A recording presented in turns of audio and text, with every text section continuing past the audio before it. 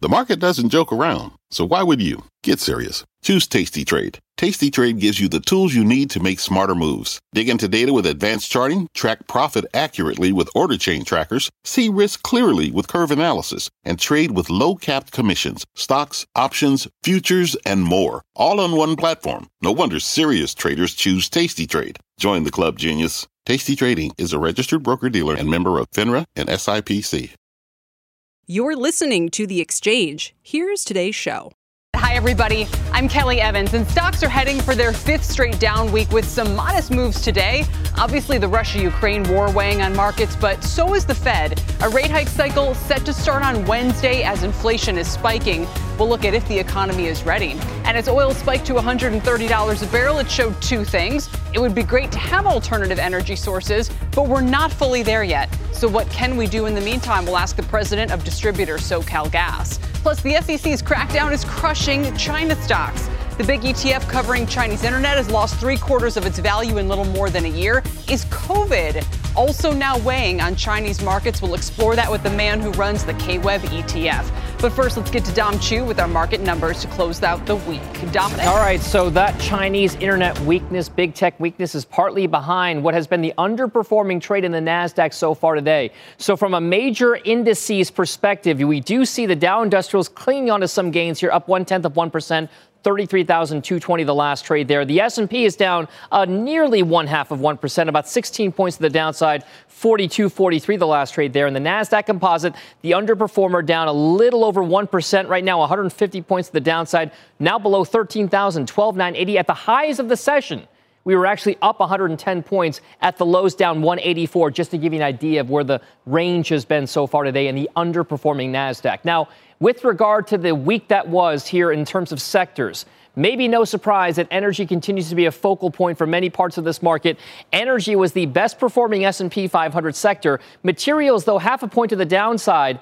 Overall, the second best performer, thanks in large part to real outperformance in fertilizer makers in particular. Look at CF Industries, look at Mosaic. That's helping to power that materials gain. And then on the underside of things, the consumer staples trade, the worst performer, down 5%. Crude oil, very much a focus. Kelly mentioned $130. It was like $130.50. That was the high that we saw just 4 days ago, meaning at these levels, $108, we're down roughly 17% in just 4 trading sessions. But after 2 big days worth of declines, we are seeing a rebound today. That real-time pricing of tensions between Ukraine and Russia still playing out very much so, Kelly, in that oil trade. Right now, WTI, $180.40. Back over to you. 108. Dom, thank you so much. We appreciate it.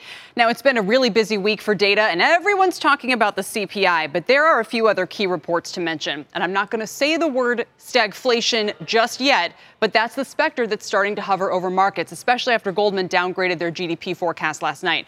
So let's start with the data we got just this morning. It's all going in the bad category. Consumer sentiment dropped. We're talking about the lowest level since 2011. Consumer expectations, their future sort of outlook for the economy, a favorite gauge of investors, that also dropped to about a decade low. Now, even worse, and sure to frustrate the Fed, inflation expectations in that survey surged. They went the wrong way. Here it is. Consumers' one-year inflation expectations jumped to 5.4% after a slight drop the last reading. This is the absolute last thing the Fed wants to see right now as they try to avoid the psychology that could drive a wage price spiral. Of course, CPI, we know where this one's going, 7.9% this week. That's a 40-year high. The one bright spot in the data only highlights the conundrum. JOLTS, the job openings report, revised to show a new record high of openings in December, 11.5 million. Can't really put it fully in that category. The problem, this is the biggest jobs workers gap in U.S. post-war history. And that, Goldman says, is going to keep upward pressure on wages well into next year, means upward pressure on inflation as well. So with all of that said, joining me now to discuss is PNC Chief Economist Gus Fauché. Gus, it's great to have you here today. What do you expect the Fed to do about this conundrum it's facing? Well, we'll see the Fed raise the Fed funds rate next Wednesday by 0.25 percentage point, and then they'll continue to raise it throughout 2022 in an effort to cool off growth and curb inflation. They're going to be gradual, they're going to be steady, but certainly I think the risks are to the upside with the Fed funds rate. If inflation stays higher because of high energy prices, then the Fed will need to raise more aggressively. Gus, let me pick up on that point about how aggressively the Fed needs to tighten, because I think what we're trying to illustrate with the data coming in here is there's so much going on between the actual inflation readings, the psychology that's now building up, that they have to be really careful. I think Stephanie Link put it really well last hour when she said, even if they hike 5 or 7 times this year, that's not going to solve the inflation problem.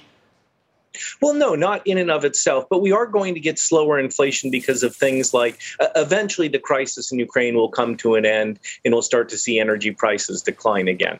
Part of the thing that's boosting measured inflation now is comparisons with early 2021 when prices were low coming out of the pandemic. That's going to fade from the data. So it's going to be a combination of Fed tightening, a gradual resumption of normal activity with the presumably some sort of stall in the Ukraine-Russia conflict, and then the Fed raising rates in an effort to cool off growth. In between all of those factors, we should see substantially lower inflation at the end of this year and then again in 2023. Sure, no one's saying we're going to still be at 7%, but even if we're at 3 or 4% at the end of this year, if we're at 3 or 4% well into next year, which is what the wages and everything is kind of pointing to, that's still a problem, isn't it? Not if inflation is slowing. I mean, I don't think we should expect that inflation is going to fall from 8% in early 2022 to 2% by the end of this year. I think that's a recipe for disaster. But I think if inflation is heading in the right direction, if we see energy prices starting to come down, if we see some of that tightness in the labor market dissipating somewhat, then the Fed is moving in the right direction. And I'm pretty confident that the Fed has the tools to get inflation to 2%. It may take a couple of years, but I think that the Fed knows what they're doing. They have the tools to do so. So you basically don't think it's that big of a deal if inflation is in the 3 to 4% range for a couple more years? I wouldn't say a couple more years. If it's 3 or 4% at the end of 2023, I'm a little bit more concerned. But if it's at 3 or 4% at the end of this year and slowing and going to move lower in 2023, then I think that's okay. I mean, don't forget we had a period coming out of the last recession where we had inflation well below 2%. So I think the Fed knows what they're doing, and they don't want to cool off inflation too quickly because that can push the economy into recession. Final comment, what is your GDP outlook at this point with everything that the economy is now dealing with in terms of supply chain and cost spikes? We'll see real GDP growth this year of between 2.5% and 3%. That's a good, solid number. That's above the economy's long-term average. And then we will see slower growth in 2023 as some of that Fed tightening starts to bite on growth a little bit more. But I think we will see a gradual slowing in growth this year towards a more sustainable long-run pace. All right. So you're telling everything's going to be fine. No one needs. The Fed needs to just chill. Investors need to chill. Growth is going to be fine. Inflation's going to be fine. I hope you're right. It's going to be bumpy, but I think the Fed knows what they're doing. All right, Gus, thanks for joining me today. I really appreciate it. Gus Fauché with PNC. Meantime, the invasion of Ukraine has sent prices haywire across the commodity complex, especially nickel prices, whose massive surge has resulted in canceled trades and closed markets. Now other platforms are raising margin requirements and trying to prevent a repeat. Let's get to Bob Bassani with more on the fallout. Bob? This has been a real week of upheaval for traders, Kelly. In 2 trading sessions this week, I'll just give you an example. Brent crude futures have swung by the most on record. We saw swings of $20 a day. That's unheard of. Usually it's about $5 a day. Across a lot of commodities, a lot of traders have retreated. Now, why is that happening? Well, the traders and the brokers have to deposit cash in securities. It's called a margin on a regular basis to cover potential losses in their positions.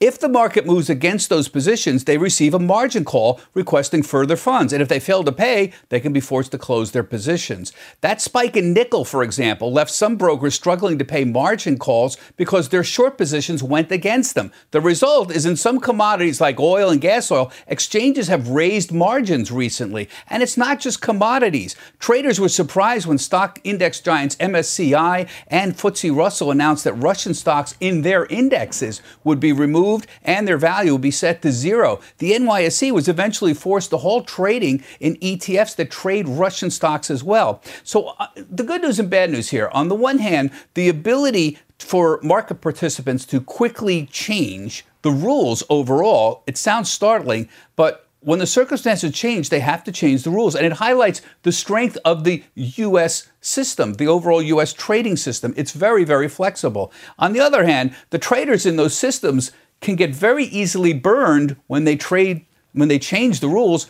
as they have had in equities and in commodities in the last week and a half. Kelly, back to you. Do you know to what extent, trades are being canceled, Bob, or if anything that's happening here is a departure from what we've seen in the past? Well, trades being canceled is different. We're still looking at what's going on in that situation. But a lot of traders have lost a lot of money recently. Now, part of the problem is there's a lot of what we call tourists in the commodity space right now. There's a lot of speculative traders who've never been in this space much before. And when they get burned, they pull back. So the open positions have dropped dramatically because so many people have gotten burned, and there's been margins calls. People had to come up with more money or had to close their positions. So I guess what I'm trying to say here is look how remarkably flexible the U.S. trading system is. This is what you should do. You trade commodities on margins. If things get crazy, they increase the margins. You have to come up with more money, but people also get burned. So, okay, this is a good feature of the system. It's flexible. It moves. When things get tougher, they contract, and trading contracts overall. On the other hand, there's a lot of people that kind of get burned. There's an ongoing debate about this. There's some people who want stricter margins and not such craziness in moving them around. But I frankly, in these situations, see it as a sign of strength. And remember, it is capitalism, and you can lose money trading futures contracts very easily. A lot of reminders of the downside of trading these markets lately. Bob, thank you so much. We appreciate it. Our Bob Pisani. Coming up, one market veteran says it's not whether the consumer will spend, it's about where they will spend now. Americans are about to shift their spending in a big way again, and we've got the portfolio plays for that. Plus, Democratic lawmakers unveiling a new plan to tax what they call excess profits of oil companies in an effort to offer rebates to consumers. Energy stocks are up 40% this year, but the leading energy ETF is still 20% below its all-time highs from 2014. We'll look at what a windfall tax would mean. And as we head to break, let's get a quick check on the markets. The Dow is the only major average still in positive territory by 57 points. The S&P is down 12, the Nasdaq's down 138. And we've given up big gains from earlier, by the way. The Dow is up 341 at the highs. We're back in a moment. The market doesn't joke around, so why would you? Get serious. Choose Tasty Trade. Tasty Trade gives you the tools you need to make smarter moves. Dig into data with advanced charting, track profit accurately with order chain trackers, see risk clearly with curve analysis, and trade with low-capped commissions, stocks, options, futures, and more. All on one platform. No wonder serious traders choose Tasty Trade. Join the club, genius. Tasty Trading is a registered broker-dealer and member of FINRA and SIPC. What's on the horizon for financial markets? At PGIM, it's a question that over 1,400 investment professionals relentlessly research in pursuit of your long-term goals. Specialized across asset classes, but united in collaboration, our teams provide global and local expertise. Our investments shape tomorrow, today. Pursue your tomorrow with PGIM, a leading global asset manager. Welcome back, everybody. Quick news alert out of the energy market. The U.S. energy firms added oil and gas rigs for the 9th time in the past 10 weeks as crude's been surging to 13-year highs. Baker Hughes' latest rig count indicator of future output rose to 633 this week. It's the highest in nearly 2 years, though well down from the highs we saw pre-pandemic. U.S. crude traded over $130 earlier this week, of course, and that was the highest mark since July 2008. WTI just under 109 today. Now, President Biden, along with U.S. allies, just announced new economic measures against Vladimir Putin and Russia today. Even as politicians are struggling to offset the pain that surging gas and food prices are already causing for U.S. consumers. Joining us now with the latest D.C. developments, Elon Moy is covering the Democrats' newest effort to reduce pain at the pump. But first, let's get to Kayla Tausche at the White House for the details on the White House's latest move. Kayla? Kelly, President Biden announcing a new slate of economic actions to ramp up pressure on Russia's economy, which, despite the pain of recent weeks, has not deterred President Putin in Ukraine. The U.S. will now be moving to cut off funding for Russia at the World Bank and International Monetary Fund, ban the import of Russian vodka, diamonds, and seafood, and along with G7 allies, revoke the special trade status that allows tariff-free trade. Biden today told congressional Democrats who wanted to do this sooner that he didn't want the U.S. to go it alone. More important than us moving when we want to is making sure all of NATO is together. They have different vulnerabilities than we do, just like in the oil embargo. A lot of them could not. The only way it took, I think weeks to work out. Biden there in Philadelphia speaking to Democrats also commented on the closure of the Russian stock market and said, in his words, when it reopens, it will blow up. As the U.S. warns of possible chemical weapons use by Russia, the investigation into possible war crimes continues. Deputy Press Secretary Andrew Bates told reporters today, quote, there are strong indications that this is occurring and that the heinous way Russia is prosecuting this war will result in war crimes. In Romania, Vice President Kamala Harris today said she sees no signs Vladimir Putin is interested in diplomacy, identifying no change in posture since the invasion began. And of course, yesterday, Kelly, we did see the top diplomats from both Russia and Ukraine, after multiple hours of talking, say there was no interest in a ceasefire. Kelly? Kayla, again, going back to the issue of chemical weapons, which we keep hearing about, so you have to imagine there's some intelligence backing this, but we're not hearing what the consequences would be. Is that to suggest that there won't be any specific consequences, or that they just want to prepare the Ukrainians for this, or that, I mean, we've already thrown, to the point that Biden was just announcing today, so much at the Russians. What else is left at this point? Well, Kelly, on the topic of chemical weapons, one of the reasons why you haven't seen the U.S. Go out and say exactly what would happen is because there's a little bit of heartburn over comments that President Obama made regarding Syria several years ago, when he said that the use of chemical weapons there would be a red line. And then the U.S. did not end up taking as harsh action there as many thought was deserved in that scenario. So the White House doesn't want to get over its skis here, and anything it would do in response, it would want to make sure that allies are on board with, in keeping with the way that it's approached this entire situation. And it's unclear that there's agreement on exactly how to respond in that case. But to that end, Kelly, just a couple hours ago, Russia's Ministry of Foreign Affairs did start tweeting about possible chemical attacks, though Russia is blaming them on Ukraine. All right, Kayla, thank you very much, as always. Kayla Tausche in Washington. So is Elon Moy. Let's turn now to the new tax on oil companies that's being proposed by a group of Democrats in both chambers of Congress. Elon, what can you tell us? Well, Kelly, President Biden has also warned oil companies against gouging consumers during this crisis. Now Democrats are out with a new bill to make sure that that doesn't happen.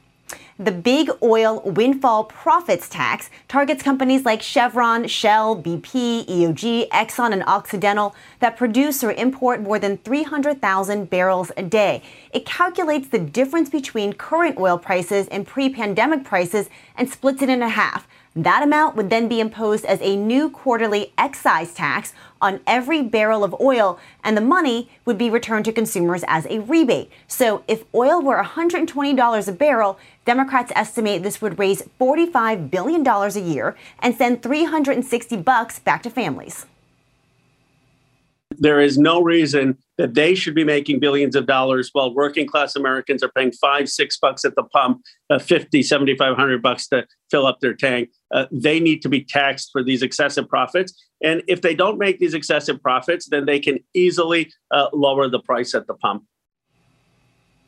Now, Congressman Ro Khanna is one of the lead sponsors of this bill. He told me he's also open to a gas tax holiday. But Kelly, he said this plan is targeted to low and middle income households and would also end up saving consumers more money. Back to you. You know, it's an idea I've sort of floated over the months. But if the idea is to benefit from how well oil companies are doing right now, why not just hold the shares, given that these companies are trying to return the cash flows that they can back to shareholders? So we've seen, it's just an irony, we're seeing this divestment from pension funds and others from big oil, while at the same time acknowledgement that big oil is where those cash flows are going, and they could just recycle the cash flows back to consumers. I don't know what that structure would look like, but this just feels like, you know, imposing a tax. We all know what happens when you tax something. You usually tend to get less of it. Right, and that's sort of one of the arguments here is that this would have actually the opposite effect, which would be to raise prices because companies would then be disincentivized to invest in production. Kana says that that's not the case, that actually the way to avoid the tax is to produce more oil so that you don't have to pay the difference in the prices between what they are now and what it was pre-pandemic. He says they were making a lot of money pre-pandemic and nobody was complaining back then. A lot of money pre-pandemic. We had the complete blow up of the shale bubble. I'm just going to leave it there. Elon, thank you very much. Elon Moy, we really appreciate it. All right, speaking of ways to help American consumers deal with energy prices, my next guest runs the country's largest natural gas distribution network and says America has the supply to become energy independent, but the lack of infrastructure means a long road ahead. Joining me now is Miriam Brown. She's president of SoCal Gas. They're part of Sempra Energy, whose shares are trading just off their all-time high. Miriam, it's great to see you. So what is the infrastructure headwind that you're facing right now? Well, I think that what we see, Kelly, and great to be on the show, is a significant amount of potential resource in renewable electricity as well as renewable gas and as well as traditional natural gas. And so the supply and the resource is there. And where we want to work with government is in infrastructure investment. And we saw a movement in that direction with the enactment of the bipartisan infrastructure package that included those kinds of policies, including supporting investment in hydrogen infrastructure that we at SoCal Gas are very keen on. So just explain to me what the infrastructure need is, as sort of specific as you can be. How would that affect Southern California households' ability to get their gas more cheaply? Well, I would say in the near term, in the short term, what our customers are experiencing is driven by supply and demand dynamics, and specifically in the natural gas space.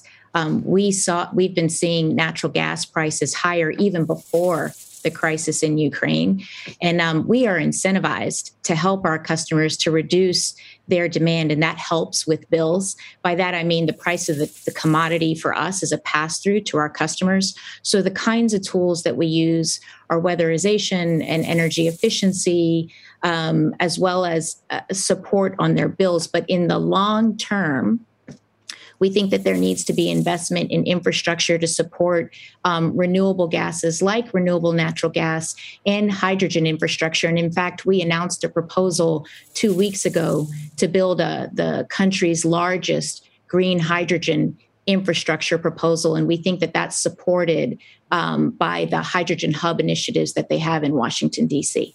And you think that would bring bills down for households? It will bring supply and increasingly cleaner supply as we transition to cleaner and cleaner energy as we move forward in the clean energy transition. Understood. Miriam, great to have you here today. Thank you so much for your time. Thank you. Miriam Brown of SoCal Gas.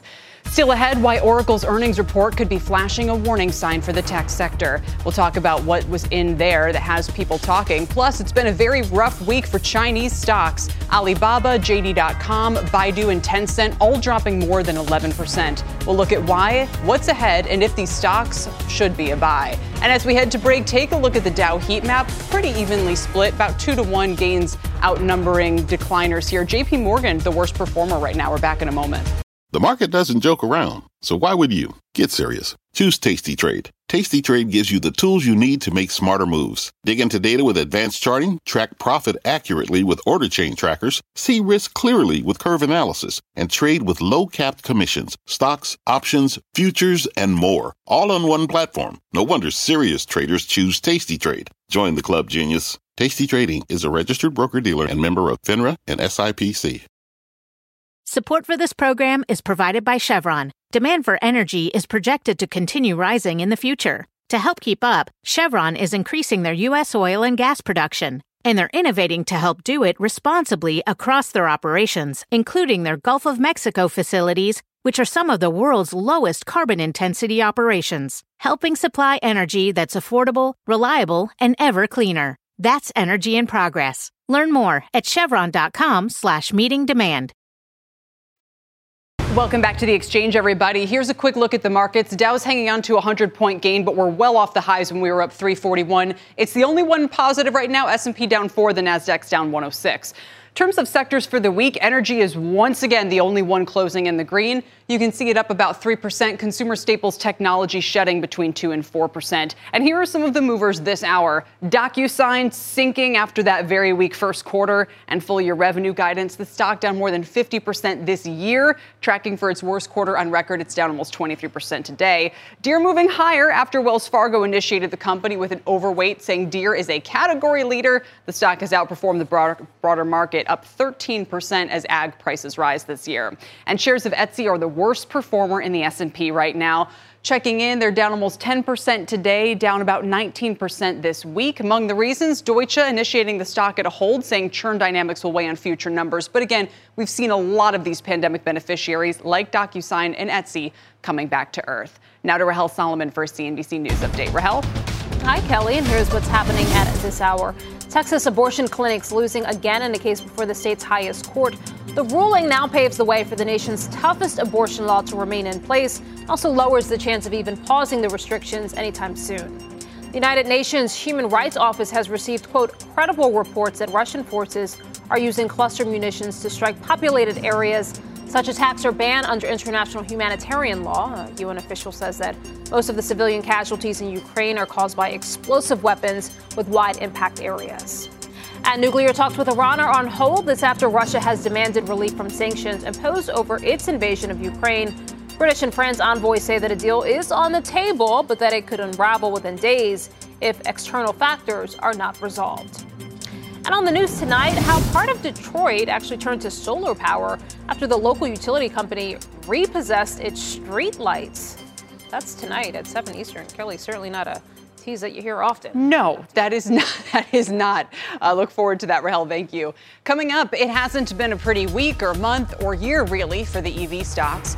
Names like Rivian, Nikola, Lucid, all down more than 39% since Jan 1. Will it leave a permanent bad taste in investors' mouths? Plus, our market guest says fade the negativity and buy the franchises where customers will keep spending their money. It's all coming up on The Exchange.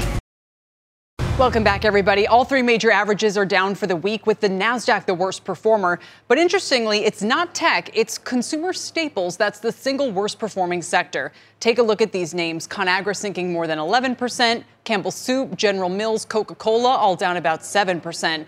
But my next guest likes one of the food names, at least a food distributor, and he's putting money to work with companies he says will benefit from a shift in consumer spending. Joining me now is Brian Barish. He's Chief Investment Officer at Cambiar Investors. Also with us is Gina Sanchez, Chief Market Strategist at Lido Advisors and a CNBC contributor. Welcome to you both. Brian, I'll start with you and tell me who excites you these days.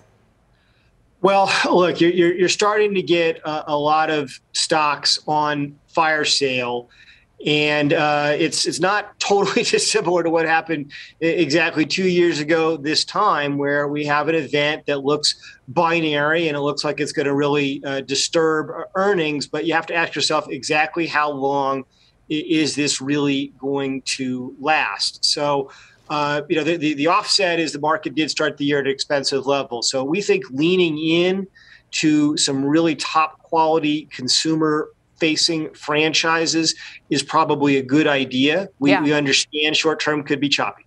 Well, to that point, Cisco, the food distributor, not the tech company, is one that we don't see come up often. Why does that one jump out to you right now? The food distributors have surprisingly positive benefits from this kind of food price inflation. They tend to get operating leverage from the inflation in the overall price of the commodities, and they're able to, essentially offset increases here with decreases there and basically make something positive out of the situation. Plus, they have leverage to reopening, which is still going on. Gina, I want to bring you in because one of your big bets has actually been on Latin America, which we've started to hear more and more about. Brazil, the top performing market, I think, in real terms this year. Why Latin America do you feel safe putting capital to work right now? So when we put the bet on in Latin America, it was before the invasion of the Ukraine, and the general premise was that, you know, emerging markets were the last to get vaccine availability. They would naturally be the last to reopen and experience that GDP boost that we have been experiencing in the U.S. and in developed countries. And so it made sense that that would be the next, and it's also incredibly cheap on a valuation basis, and valuation does matter right now. But then, as the invasion of Ukraine happened, it was an enormous commodity switching story. But it really goes well beyond that, because if you look, for example, at the disruption that occurred during the pandemic, the disruption in supply chains really made us question, do we really believe in this last mile delivery, or should we start onshoring and nearshoring? And that nearshoring play hugely benefits Latin America. That's a great point. Supply chains kind of being reworked all across the board.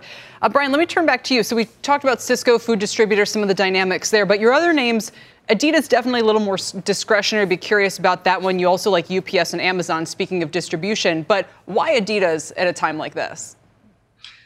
We think the athleisure trend is going to endure. And if you really think about it, Adidas and Nike have been a natural duopoly in athletic wear for basically the last 30 plus years. Nike and Adidas tend to trade normally in a relationship to each other, and just due to the panic in Europe, Adidas is now at about 1/2 of the multiple of Nike, which is about as wide of a discount as I've ever seen. So we rather like that one here. All right, and I mentioned a couple of your other plays here. UPS, you say they finally figured out pricing. Amazon, which has doing a big stock split and has been under pressure this year. Gina, what about U.S. equities more broadly? What would you say to people who are worried about the turbulence we could still be facing in the months to come? Well, so here's what we really kind of focus on. If you look at all the conflicts, the major global conflicts that have occurred since 1947, most of them, with a few exceptions, were buying opportunities. The biggest exception was the Yom Kippur War, and that is where you had an oil embargo that pushed oil prices up at a time when inflation momentum was already building. And that's what's interesting about that comparison to today. And so what really sealed that deal was Fed response. The Fed was very aggressive, and I think all eyes right now are on the Fed. So whether or not this turns out to be a buying opportunity is going to be highly dependent on how the Fed reacts to the inflation mounting and the impact that oil is having. And so we're really looking at that as our signal for how we continue to play this. Brian, quick last word. Yeah, I think this could be a messy situation for a while, and I don't know how it's going to be resolved. But, I don't think Russian commodities, which is essentially the fear in the market that they won't be available, you'll have a commodity price explosion. I don't think they're going to fail to find their way onto global markets. So it may be messy for a little while, but I would fade that negativity and just think about buying top quality franchises on sale. All right, we'll leave it there. Thank you both, Brian Barish, Gina Sanchez, on these markets today. Still ahead, Chinese internet stocks getting slammed this week. Alibaba sinking more than 12% to a 52-week low. Baidu down 18%. JD dropping 23%. The renewed hurdles facing these companies and whether they could be delisted from U.S. exchanges. That's next. Welcome back to The Exchange. Chinese tech stocks collapsing on fears they'll be delisted in the U.S. Alibaba, Baidu, JD, and Tencent all falling more than 4% today, adding to their already 11% declines this week. Shares of Didi, which you can see up there, below $2 a share this morning. The KraneShares China Internet ETF taking a hit as well, dropping 17% in the past week, 8% today. Joining me now is Brendan Ahern. He is the Chief Investment Officer. Brendan, I mean, it's just been going from bad to worse. And this is at a time when the macro guests on China have been saying they're turning a corner. The tech crackdown is over. This is the time to get in. I mean, you can at least feel comfortable maybe buying alongside Charlie Munger, but this seems to have come out of nowhere. Well, it shouldn't be a surprise that since the passage and signing of the Holding Foreign Companies Accountable Act, we at KraneShares have taken this very deadly serious. We've started to convert. We've moved KWEB. We've moved a significant portion of our U.S. ADRs, converted them into the Hong Kong share classes in anticipation that, the SEC will fulfill its obligation as the enforcement agent for the Holding Foreign Companies Accountable Act. And clearly there's market participants who haven't taken that very seriously or were unaware of it, are unaware of ADR conversion. And so we're seeing this horrific indiscriminate selling of U.S. listed Chinese ADRs on the specter of ADR delisting in 2024. Right, but you guys have been doing this for some time, haven't you? I thought we discussed this for a long time. Oh yeah. I mean, certainly, since this, when this was a bill, we've been spending a lot of time on protecting our shareholders. And so, a year ago, Kelly, KWEB was only 25% Hong Kong. Today, it's 66% Hong Kong. And by the end of this year, if not significantly sooner, we will have completely removed U.S. ADRs out of KWEB. And we highly recommend investors find out about ADR conversion, about doing this transition that we've been doing on behalf of our shareholders in KWEB. Sure. I guess the reason why I just want to scratch a little below the surface here is this was a known to you. It's about converting, from U.S. ADRs to Hong Kong. Fine. So why is the Hong Kong market itself doing so poorly right now? The Hong Kong market is at a 5-year low. We've seen what's happening with COVID cases in Hong Kong, and now there's some concerns about that having similar effect in China.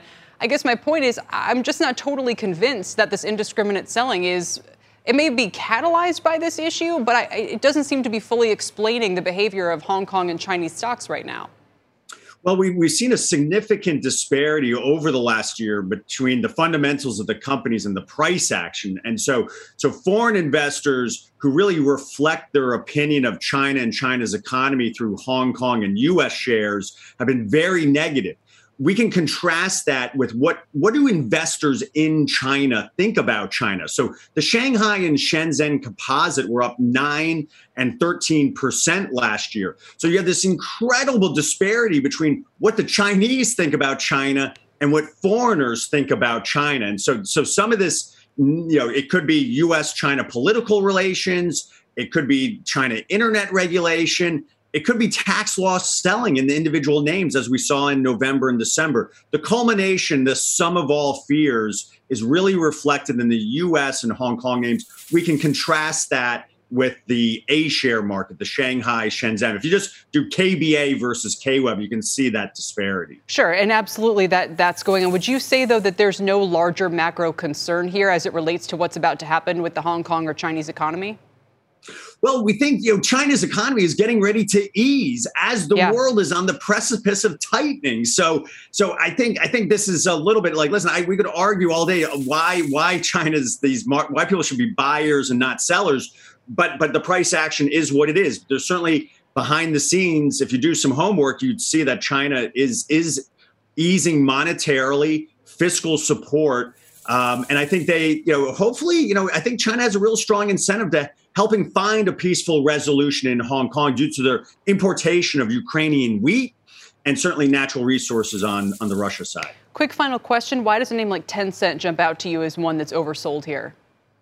Well, certainly investors in mainland China, they've been buyers of Tencent. We can track that through the Hong Kong Stock Exchange, through the Southbound Stock Connect. They've been buyers of Tencent stock over the last 2 weeks on this weakness. And if they're buyers, that's usually a very good sign. They're buying Tencent, Meituan, and Kuaishou, those three in particular today. All right. Brendan, thank you for your time today. Thanks for joining us. Brendan Ahern with KraneShares. Still ahead, the EV stocks are sinking today after Rivian reported that wider than expected loss and warned about a bunch of headwinds. But wasn't the sector supposed to be a big winner from high gasoline prices? We'll dig into that. And before we head to break, here's a look at the biggest winners this week on the NASDAQ 100. Cyber is the theme, CrowdStrike the leader, followed by Seagen and AstraZeneca. We're back in a moment. Welcome back, everybody. Rivian shares down almost 8% today after those disappointing results and guidance. It's not the only EV startup struggling this year. It's down about 64% since Jan 1, while Lordstown's down 37% and Fisker's down about 31%. And if high gasoline prices aren't a catalyst for outperformance here, what is? Let's bring in Phil LeBeau with more. Phil? Kelly, come with me in the Wayback Machine, and I'm going to take you to November 15th of last year, just 5 days after the Rivian IPO. this is what we saw. All of the EV stocks, and I'm talking about the startups here. We're talking about Rivian, Fisker, Lucid. They were all at record highs. What's happened since then? Not a lot. And here's why. These guys have run into a trio of challenges here. You've got lower production guides. They've brought them down, certainly for Rivian as well as for Lucid. Supply chain woes. Slower sales growth is anticipated. All of this coming at the same time as the expected growth of EVs over the next couple of years has made people say, okay, yeah, I do think that these guys or EV sales are going to grow. But you know what? Who's going to get most of the EV sales through 2025 as the industry moves up to about 2 million in annual sales? Look at this. You've got Tesla, GM, and Ford. They are expected to get the majority of the sales, not Fisker, Lucid, and Rivian. And the other thing to keep in mind is that they're all ramping up production. They're ramping up production with new plants for GM and Ford. And in the case of Tesla, they've got the Texas Gigafactory coming online.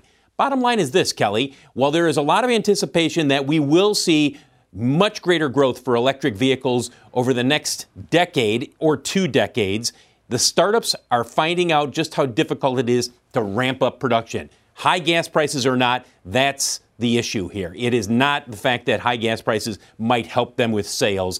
Look, if we have high gas prices a year from now, maybe. But for right now, it's all about ramping production. Yeah, it's almost like they don't want any more sales right now. In other words, I mean, I think the issue, Phil, as well, is just the high IPO market valuation. It's more of a curse than a blessing. If you go public like Rivian at $100 billion valuation, what is left to grow into? Right. Well, that's a good point. But keep in mind, when all of that was happening, I heard nobody, not a single person in the auto industry or on Wall Street who said, yeah, this valuation makes sense. Right. It was complete froth, completely over the top, not just with Rivian, but also with Lucid. And I've heard the same thing with a number of these EV startups. The retail investor, not alone, but a lot of the retail investors, I've had them stop me and say, I'm really interested in this particular company. They're going to do great. And I would always say, and not always, but a lot of times I'll say, well, do they have a vehicle out yet? When's their sales going to start? And that's not been the question for a lot of investors over the last year. I think that reality has set in. No, it's true. And again, a lot of the vehicles are beautiful. That is not the issue. The retail interest, like you said, in a way is not the issue. It's just the size of these companies is a lot to contend with. And we are in that contention phase right now. Phil, thank you so much. We appreciate it.